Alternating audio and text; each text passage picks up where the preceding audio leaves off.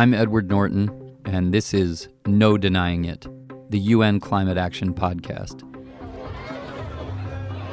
There's a public park in the middle of the city of Nairobi in Kenya.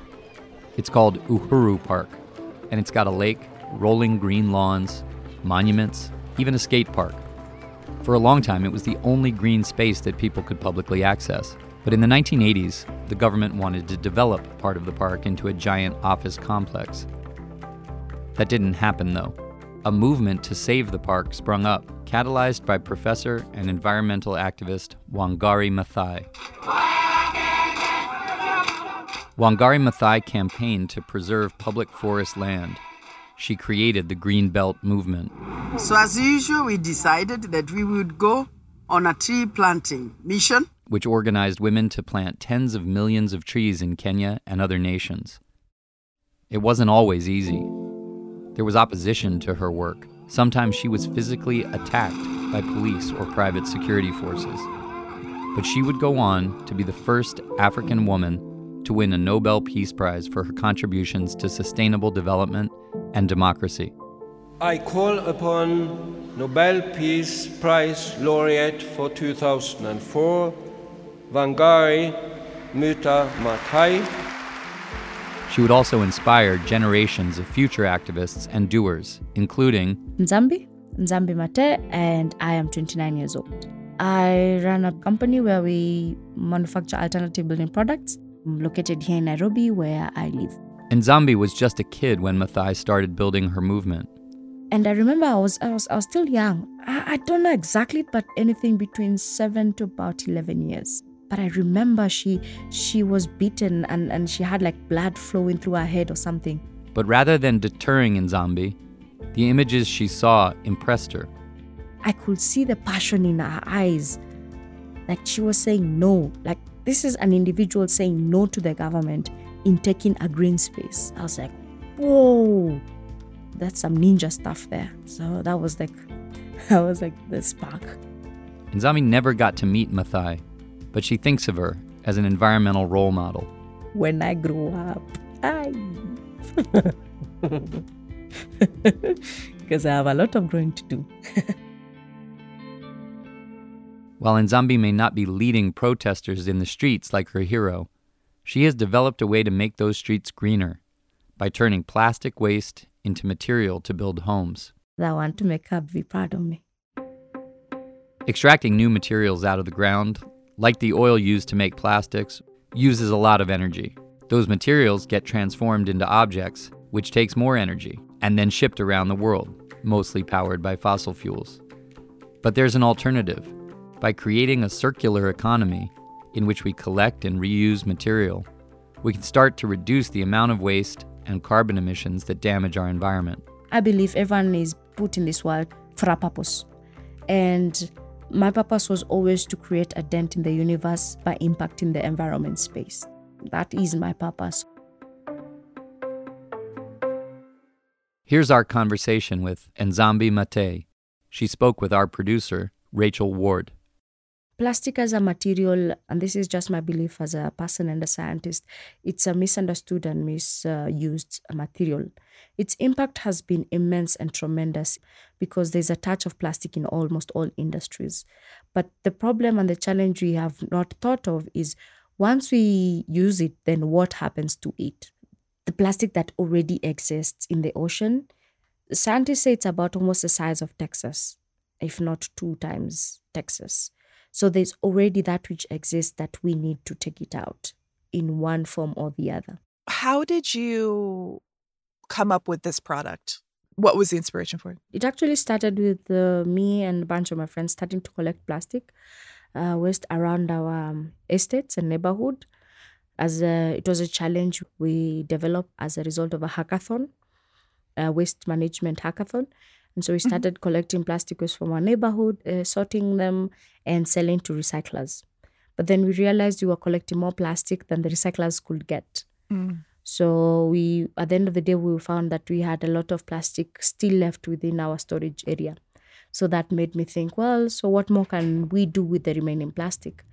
So I went to the internet. The concept of using plastic waste in the building or other construction space is not new. The traditional forms, they use grass and like straw grasses. Like, for example, here in Kenya, we have the Maasai who make their houses, which are called manyatas, using a mixture of mud and grass straws. So the concept is the same. The only difference is instead of using grass straws, here we use plastic waste. So you took a local idea and mixed it with the materials that you had started collecting during the hackathon Yes, and came up with a new product. exactly. And our first product line are pavers, which are used in sidewalk paths, garages, those stones that you see on sidewalks. So we make that, but using recycled waste plastic and sand. Where does the plastic that you guys are using come from? So where we're plugging ourselves in is once they collect in areas where the collection is structured, the plastic goes to recyclers, ideally speaking. And so what the recyclers do is they crush the plastic and they palletize it so that that pallet can go back to the factories so that it can make another packaging products. That's the first line. Mm-hmm.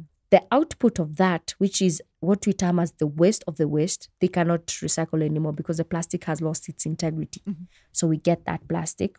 The other plastic we get is the one which, after the factory has processed, there's that waste they cannot recycle anymore. And then there's the waste that the waste pickers collect from the environment. We get that. So you guys are really making this system of plastic waste like really efficient. You're doing that hardest part of taking the waste that is the waste of the waste. Exactly. The idea is to use one challenge of plastic pollution to solve another problem of affordable housing. If we get that sweet spot, I think we'd have fulfilled our purpose. Tell me a little bit about how you see the process going from where you guys are now, which is making the plastic pavers, to the point where you're able to make building supplies that help with the housing issue. So I think the immediate step is finishing the R&D, research and development, so that we can develop the actual building blocks. Because the reason we started with pavers is it's an easy entry to the market, and especially in the construction space, which is a very conservative / rigid sector. Mm-hmm. After we do the research and development and have gone through the testing and the accreditation, we'll now move into trying to see which is the entry point where we solve an actual problem, affordable housing, and it keeps on going, creating jobs. Because the reason why I also moved from just a service where we were collecting plastic, sorting and crushing and selling to recyclers into actually using the plastic was, from research, the biggest sector which can create a lot of employment, especially youth employment, is the manufacturing sector. And as you know, youth unemployment in Kenya and in Africa is a huge problem, speaking from experience. So that is another layer of why I wanted to go into manufacturing. What's the reception been like to the ideas that you're bringing? So the reception has been awesome. Our challenge is not demand, it's supply, especially as far as production capacity is concerned. Mm-hmm. What are the challenges there with capacity? When you have one production line and we produce a maximum of about 1,000 to 1,500 pavers a day, that's enough for a household project. But we're getting, like right now, we have about 2-3 interested companies and they're asking for huge amounts. So we need to ramp up our production to even just do one. That's really exciting. Yeah. How does that feel? It feels like a huge responsibility, but then it's very exciting because then I get to have more team, because the last quarter of 2020 we were about 10, and now we're in the second quarter of 2021 and we're 20, a team of 20. So in like almost 2 quarters we doubled. So if we can extrapolate the rate, by the end of this year we'll have, if not tripled, quadrupled. And then the other one is we got a lot of calls from different recyclers. So when we started, we only had like one company we were working with. And now we have about 7 companies that we have onboarded, and we collect the plastics waste from them on a monthly basis. So I think the growth has been immensely rapid. Is this an idea that you hope to like maybe license internationally and have a much bigger international footprint? Yes. In fact, we're trying to, because we've gotten calls from almost about 30 countries in Africa, representatives from 30 different countries in Africa, wanting to replicate this solution, and like Southeast Asia and South America. So what we want to do is establish a structure and a system where we can get both the machines and the structure and the technology to have the system like plug and play. So all you have to do is just understand the life cycle and the life stream of plastic in your country or in your town. And then we give you this solution. You just plug into that and you're good to go. So that everyone can solve their own plastic problems in their own local. Who do you think might be the first community or country to implement it outside of Kenya? I think I'll start with the neighbors, the immediate neighbors in East Africa. Yeah, that makes sense. You can actually go over and do trainings and support, right? Yeah, because it's also easy in terms of logistics and all that stuff. And it's also a good, it will be an easy, for example, like for Tanzania, it will be easy because we understand the structure is almost the same, the culture is almost the same, the language is the same. So it will not be far from what you're used to in Nairobi. Of course, there'll be differences, but it will be a good way to prototype. Pulling plastics out of the waste stream is a way of reducing negative effects of plastic in the ecosystem when the plastics break down. It also makes the environment cleaner, and it's better for animals and water. But I'm wondering if you think about the sort of front end of that, of plastic production. Do you think about the way that the work you're doing is reducing the demand for plastic and thus contributing to leaving fossil fuels in the ground rather than extracting them? Finding an alternative to plastic, bioplastics, that would be a huge alternative in the long term if you can figure out bioplastics that can replace the plastic in the different sectors. So the sources will vary. So it's not like one thing. The only difference is whichever source it comes, it just has to be able to degrade faster and also degrade in a form that it will not alter the ecosystem within the area where it degrades. How we do that are in research and development. Do you see yourself ever going into lab-based research, or do you think that your career trajectory is going to be in this entrepreneurial, engineering, real-world problem-solving space? I think I'll be in the middle because based on what I see, there's some really good research and development happening within the academia space. But then there's a lot of disconnect between the transition of that research from just the labs into the real world to be like an everyday solution. Because it's one thing being a scientist and building a solution, it's another thing mass producing that solution to a level where it's sustainable. And so where I see myself is like right there in the middle. I'm curious, since you are sort of achieving that balance, if there's any particular strategy or advice that you have for people to make that connection and make that bridge between pure academic work and work in the field. To make solutions simple and practical, because that's our goal. We want to make solutions that impact the affordable housing space, that are simple and practical, and especially in the context in Africa, because like if I come with the concept of bioplastics in this fancy structure in the academia space, it will remain just that, a research.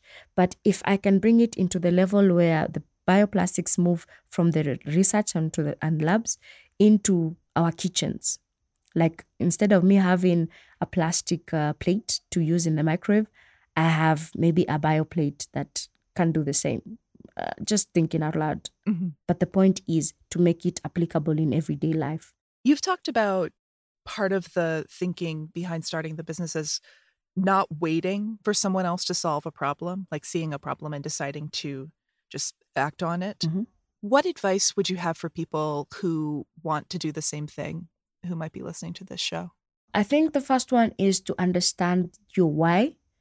As I always say, be true to your why. Why do you want to do this? And then move on to the what, because the challenges to be tackled within just the climate change segment are enormous. There are so many, if not a touch of almost all sectors.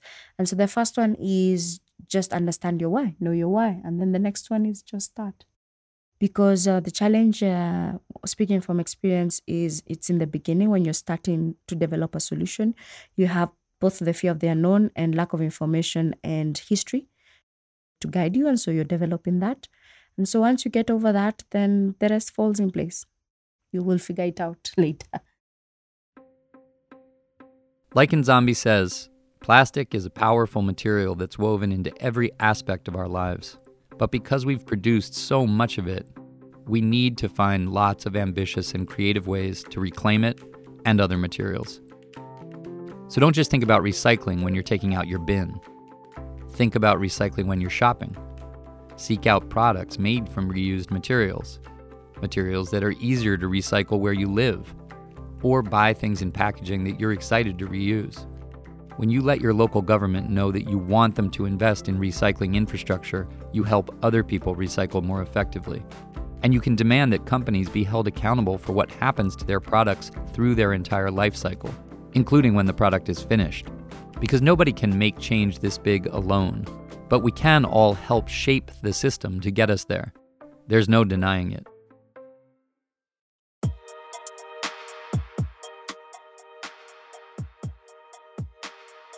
No denying it, the UN Climate Action Podcast is produced by UN News and Good to Do Today.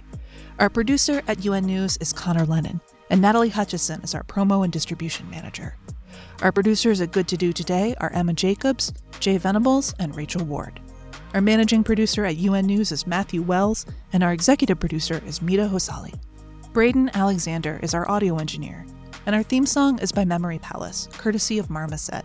This episode features archival audio from Nation Media Group, the Independent Lens episode Taking Root, the Greenbelt Movement, and from the 2004 Nobel Peace Prize award ceremony. Many, many thanks to Carlos Islam, Florian Fustetter, Francis Mead, Paula Bustamante, Fang Chen, Martina Donlin, Pratishta Jain, Robert Nishovsky, June Park, Ezra Sergi, Sam Tracy, Matilda Folino, freesound.org, and the UN Environment Program. You can find more stories about climate action from UN News at news.un.org.